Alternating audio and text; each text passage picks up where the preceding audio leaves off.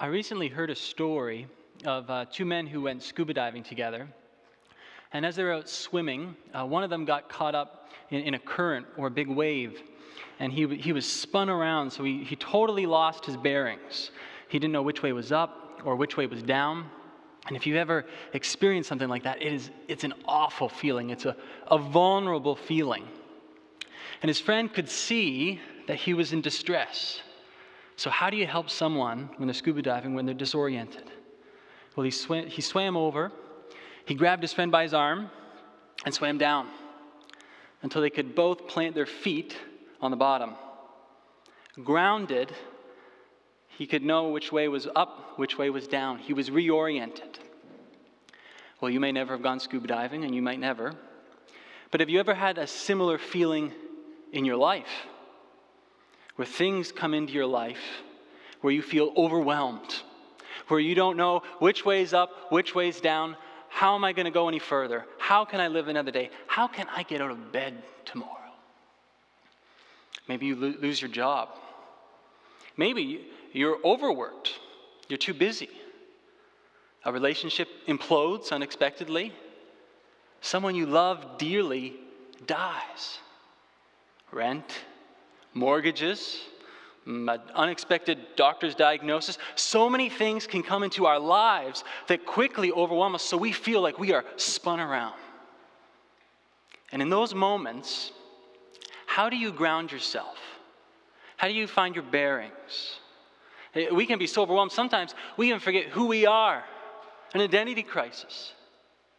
How do we know who we are in those times? Where do we go? The great Christian theologian J.I. Packer once wrote, "The world becomes a strange, mad, painful place, and life in it disappointing and an unpleasant business for those who do not know about God. Disregard the study of God, and you will sentence yourself to stumble and blunder through life, blindfolded as it were, with no sense of direction, no understanding of what surrounds you. This way, you can waste your life and lose your soul." Big words. So how do we know God? Well, we come to know God by looking at His Word, by turning to the Scriptures. And today, this passage from Deuteronomy, this beautiful passage, confronts us with a big, glorious view of who God is. And my hope is that today, as we would look at these 3 points that spring up from this text, that we would be awestruck by God. That we would look to God and we could find that He is the only one who can truly ground us in life. And so as we turn to our text, it's almost like, have you ever walked in the living room and someone's watching a movie and you've come in late? A lot of the story has gone by before you come in. Well, here in our text, this story of the people of Israel and of Moses really begins in the book of Exodus. And we're coming in later on. So in the book of Exodus, Israel was enslaved in Egypt, the superpower of the ancient world. God chooses Moses as their leader and delivers them through the 10 plagues. There's this epic showdown at the Red Sea where the Egyptian Pharaoh and his army on charioteers pursue Israel and try to re-enslave them. But God delivers Israel through the parted sea. And in the same sea that they're rescued from, the Egyptian army is swallowed up, consumed. And the people are freed. And as free people, God leads them to the promised land, the land of Israel. But when they get there, they see other, bigger, stronger people, and they think, we cannot beat these people. We are like tiny little grasshoppers. It's hopeless. Well, and they blame Moses and God. They lose faith. So God disciplines them. They wandered through the Sinai desert for 40 years. And then eventually, God graciously leads them back to the border of the promised land. And that surrounds the setting of our text. But now, Moses is an old man. He's 120 years old. And he's about to die. This new generation who has risen up, they have been pilgrims their whole life, moving from one place to the next. No stability. They still face the same giant enemies before them that the previous generation had. So the problems haven't changed, but now Moses, the only one they've ever known as their leader, is going to leave them. He's going to die. And so it would be easy for them to be overwhelmed, to be disoriented, to be afraid. And so Moses' last recorded words are here before he dies. And where does Moses want to turn their attention? Where does he want to turn our attention? He wants to ground them by turning them to God. And this brings us to our first point, the first truth that springs up from this text. Moses wants Israel to know, and he wants us to know today, that there is no one like God who is mighty and majestic. There is no one like God who is mighty and majestic. This, in verse 26, if you read with me, there is no one like the God of Jeshurun. Now that word Jeshurun, you're probably not familiar with. It's used a couple times in Scripture, and it literally just means upright one. And it is used to refer to Israel. It's another name for Israel, the people of God. And sometimes it's used in an ironic, scolding sense to humble them. And other times it's used in an intimate sense, a loving sense. And that's what it is here. So Moses is saying, people of Israel, Jeshurun, there is no one like your God. He is unique. Well, how so? Well, in the ancient world at this time, it was common for people to believe in many gods. It wasn't a big deal. But these lowercase g gods were local and limited. A god of the sea or a god of fertility. These gods had borders. They had limits. But Moses is saying, your God, the true living God of the Bible, is all-powerful. In his might and in his glory, he has no match, no equal. Look at the rest of the verse with me. 26. Who rides across the heavens to help you, and on the clouds in his majesty. God rides across the heavens, the clouds. It carries this image of riding of a horse or a chariot. If you have ever stood near a horse or you have gotten on a horse, you know that they are not just beautiful creatures. They are powerful. And chariots were the most sophisticated military technology of this time. And only Egypt alone has them, and this is why they are a superpower. And so together they are both signs of great power, of might. And we still understand this a little bit in our modern world. If a friend gets a really nice car or truck, it is not uncommon to ask, how much horsepower does that thing have? There are signs of power. And so Pharaoh, earlier in this story, when he rides after Israel with his army on horses and chariots, he rides on the land, and Israel is frightened. But God rides not on the land, on the heavens, on the skies, on the clouds. Think about that. Maybe next time you're driving early in the morning or on one of those days after a storm, and there are those bright, fluffy clouds. Think to yourself, my God rides on the clouds to the aid of his people, of me. It is a picture of total dominion, total sovereignty. Nothing is above God. The powers of this world pale in comparison to the God of the Bible. They are no match. And Jesus himself will use the same imagery to speak of himself. Just two examples of that. In Matthew 24, Jesus says, "Then will appear the Son of Man," that is Jesus, "in heaven. And then all the peoples of the earth will mourn when they see the Son of Man coming on the clouds of heaven with power and great glory." Or the Apostle John in Revelation 1, speaking of Jesus, writes this: "He is coming on the clouds, and every eye will see him." If we continue in verse 27 here in Deuteronomy, "The eternal God is your refuge." The eternal God. So this God who rides across the heavens and the skies in his majesty and power is eternal. And again, this is in contrast to the false gods of the ancient world, where they're born out of chaos. Or like Nut or Osiris in Egypt, they are created gods by other gods. But the God of the Bible is wholly different. He has no beginning and no end. He is infinite. He is everlasting.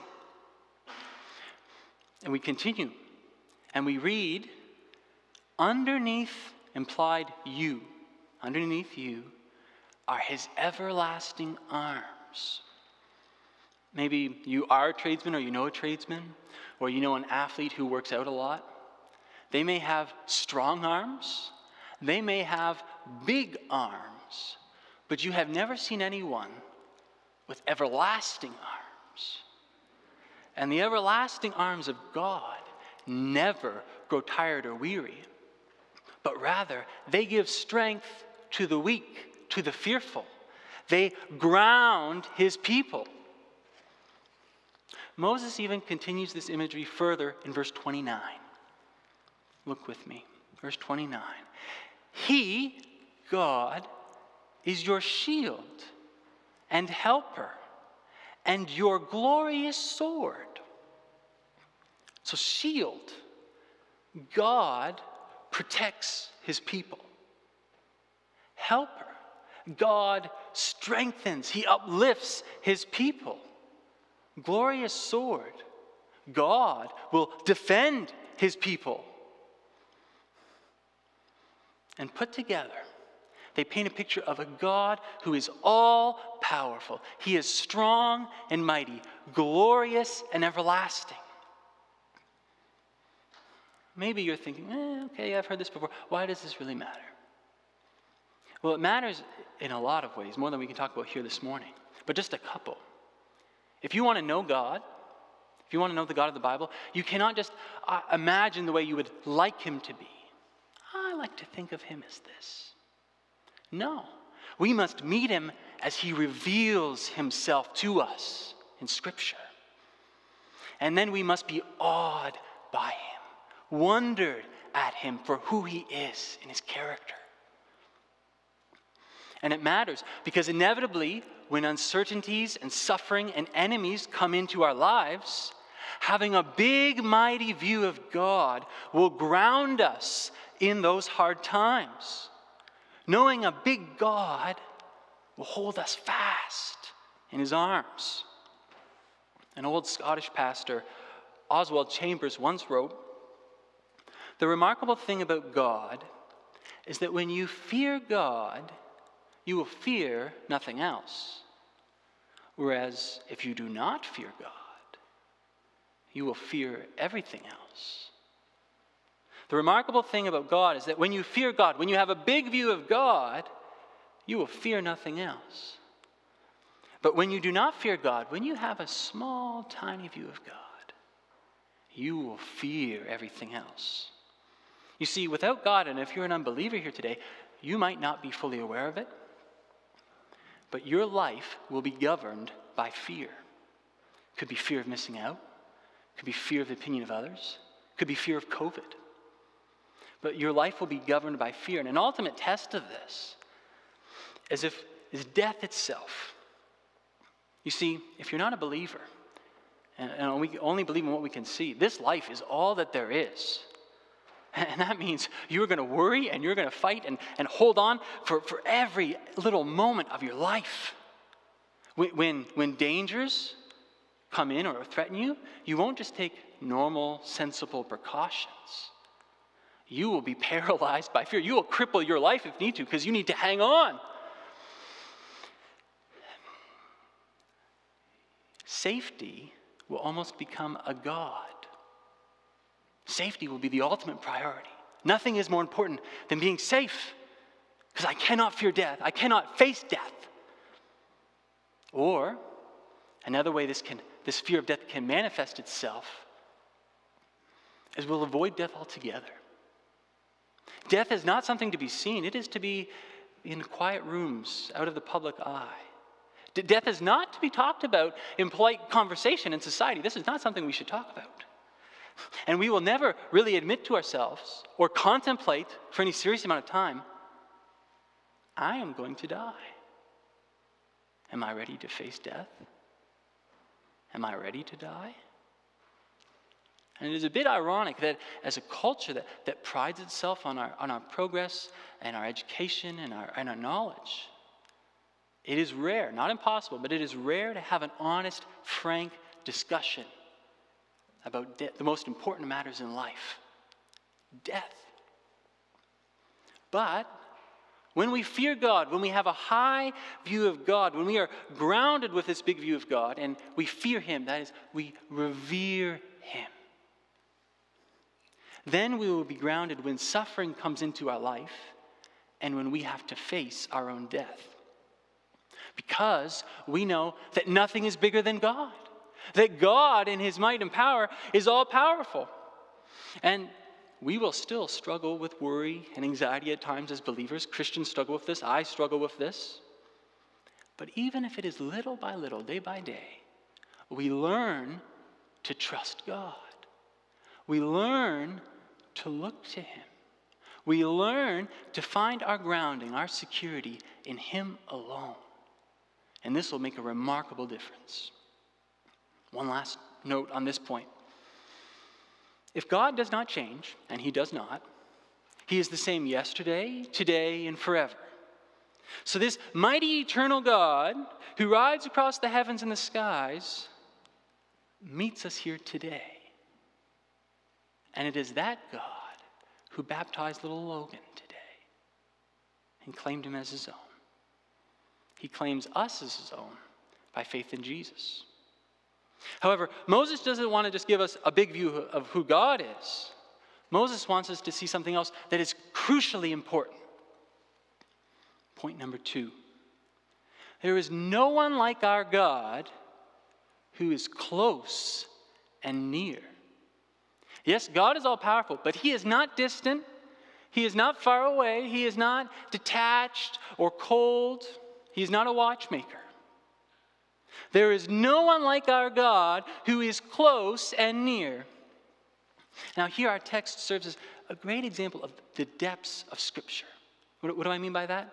Because a lot of the same imagery used to teach us God's might and power is the same used to teach us of His nearness and closeness. That God is with us. That God never abandons His people. Look back up to verse 26 with me. Which way is God riding? Is He riding away from us or towards us?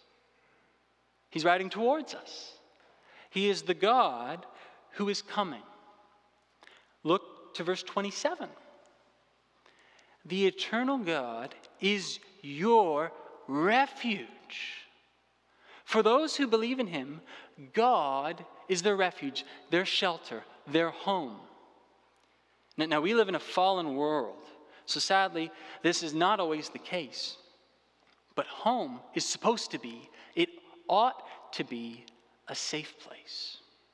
A place where you can go and feel comfortable and relax. A place where you can be free. Where you can enjoy loving relationships. Well, in God, we find our truest home. He is our refuge. He is our home. Look at the next line with me. And underneath are the everlasting arms. It's a beautiful picture, isn't it? God's people are safe and secure in their Heavenly Father's everlasting arms. It should make us feel small and God seem wonderfully big. He is near. Think back to Logan's baptism. His mom and his dad held him in their arms. Their arms are underneath him. Well, so God holds His people in His everlasting arms. And so added all together, do you see the totality of what these images show? In the skies, God is above us. In his arms, he is below us. Defeating our enemies, he goes before us. As our refuge, he is around us. He is the God who is near. And so this God who is near and close, he is our refuge and strength, an ever-present help in trouble.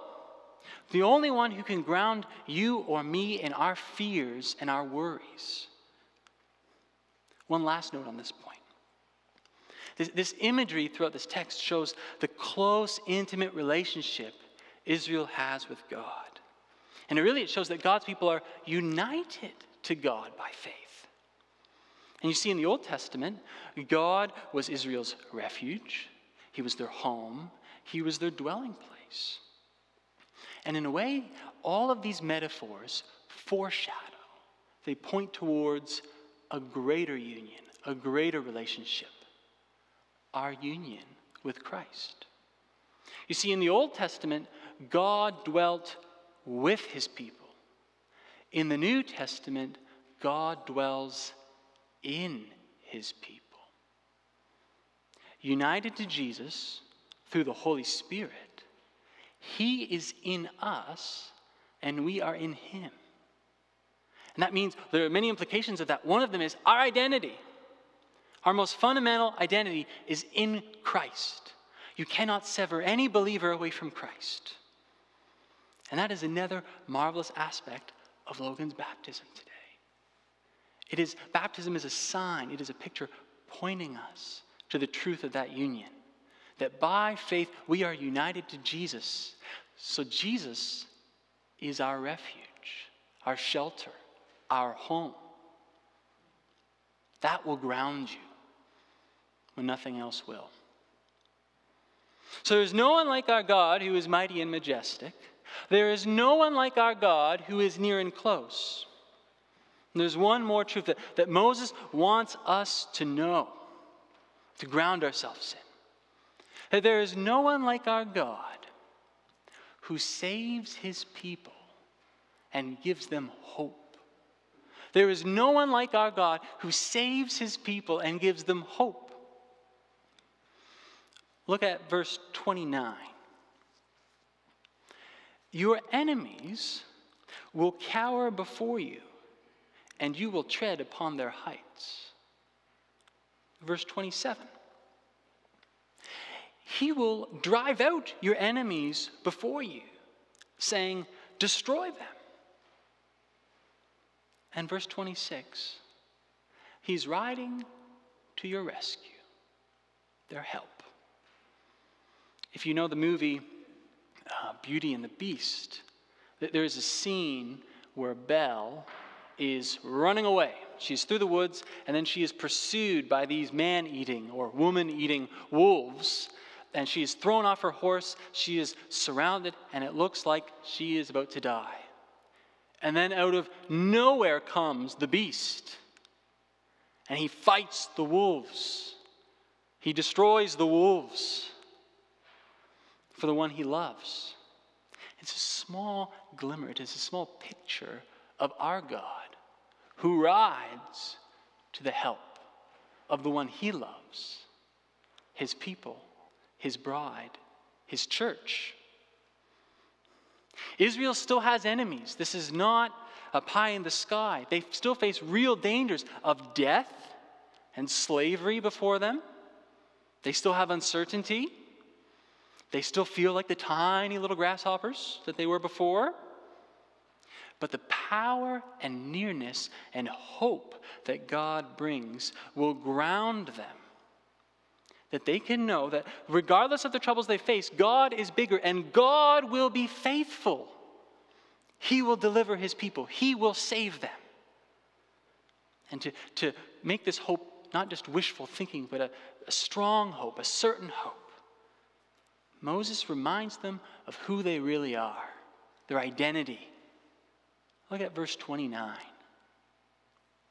Who is like you, a people saved by the Lord?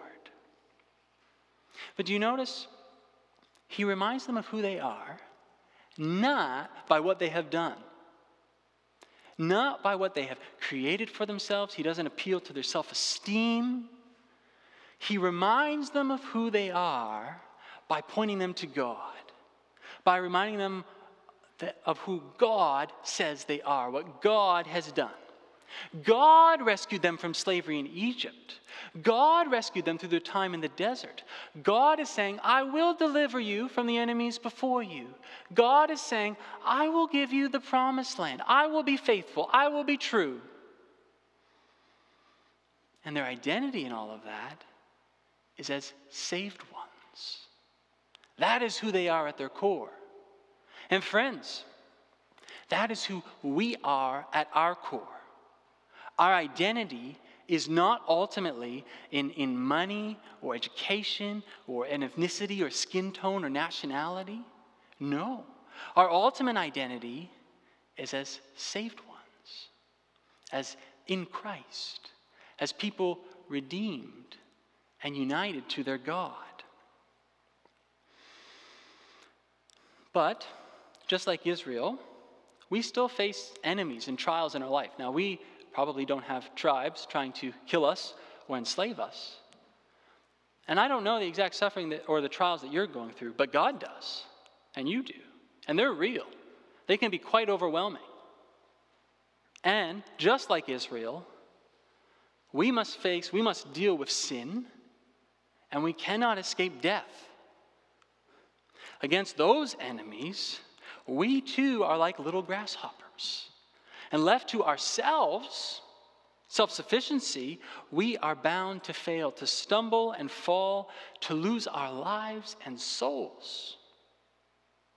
But just as God rides to the help of Israel, God has ridden to our rescue in the person of Jesus Christ. You see, in his love, this great, all-powerful God condescended to become a man on the earth. And for our sake, on the cross, it is a great mystery, but the everlasting arms of God as a man are stretched out in our place, in yours and mine. For our sin, he dies. And on the third day, he rose from the grave. He was resurrected so that not even death itself can separate us from him. Think of Paul's words later on in Romans 8. He writes, Christ Jesus who died, more than that, who was raised to life, is at the right hand of God and who is interceding for us.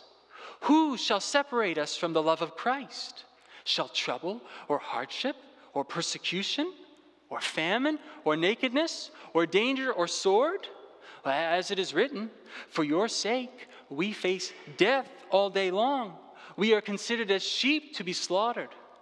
No, in all these things we are more than conquerors through him who loved us.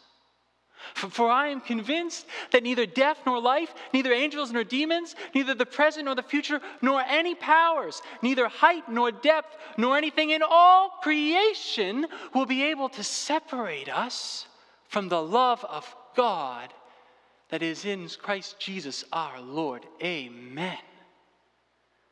And friends, when we grasp that, when you grasp that, when we cling on to this in faith, that is the strongest grounding in life. God himself. That whatever difficulties or trials that come into our life, he is not a crutch.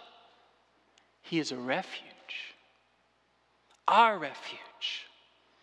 We learn to say from the bottom of our hearts that I am not my own, but in body and soul, in life and in death, I belong to my faithful Savior, Jesus Christ. And he is my only hope. If there's one thing I need to cling on to in life, it is him. And I know he holds on to me. And however the world wants to divide us up, divide me up, I know that deep down, my deepest identity is with him. You cannot separate me from him, or him from me. And if we know that, these very real but momentary afflictions that are in our lives, we know that they cannot separate us from the love of Christ. And they cannot pluck us out of our Heavenly Father's everlasting arms. And maybe you're here today and you are not a believer. And maybe you are tired of just being worried all the time, of being disoriented in life. And maybe you are just starting to see your need for a Savior from sin and death and judgment. Well, know this, friend, that the everlasting arms of God push away no one who come to him in humble faith. So repent. That is, turn from your sin, turn to Jesus, and trust him. He will forgive you. He will embrace you and claim you as his own. He will give you eternal life, and he will ground you in all of life's storms. Let us pray. Almighty God, Heavenly Father, we thank you for who you are in your love and in your grace, in your power and in your majesty. Lord, what have we to fear if you are with us? If you died on the cross for us, will you abandon us now? By no means, Lord. But we are forgetful creatures. Help us, teach us, humble us to trust you, to lean on your everlasting arms. May we know your peace and the joy of knowing you. Give us hope, Lord. Give us strength, for we are weak. Help us to be people who truly can say from our hearts that we know the everlasting God. He is my Savior, my Father. We pray this in the mighty name of our Savior Jesus and in the power of your Holy Spirit.